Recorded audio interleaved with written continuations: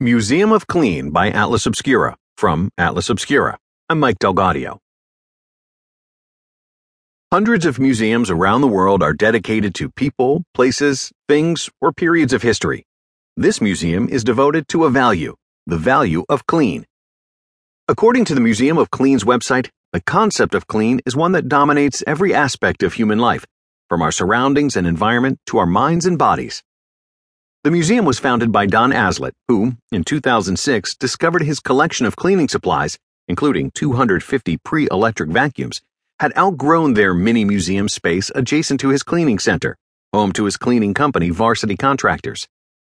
Aslett, who has been in the cleaning business since the age of 18, has written books and delivered lectures dedicated to various facets of the subject of cleanliness.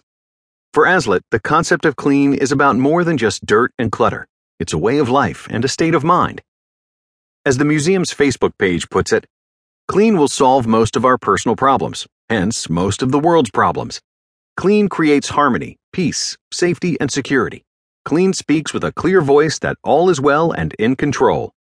Several exhibits are object-centric, collections of tubs, brooms, washers, and military helmets, used by soldiers according to the museum's website for a variety of hygienic purposes, showcasing the tools we've relied on over the centuries to stay clean. Other exhibits are a little more conceptual. The garage exhibit explores the detrimental effects of clutter, while the Texas-sized trash can offers a visual representation of the problem of waste.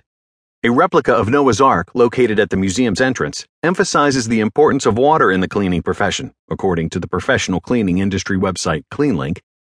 Many museum activities are aimed at engaging what are arguably among the biggest threats to cleanliness: children. The Kids Clean World, a 3-story playground of clean, encourages kids to get excited about everything from sweeping to recycling. The Old City exhibit allows kids to experience the art of clean through the eyes of a chimney sweep. Since the museum opened to the public in 2011, the cornerstone of the collection, Aslett's vacuum collection, has grown to include nearly 1,000 pieces that span a century of clean.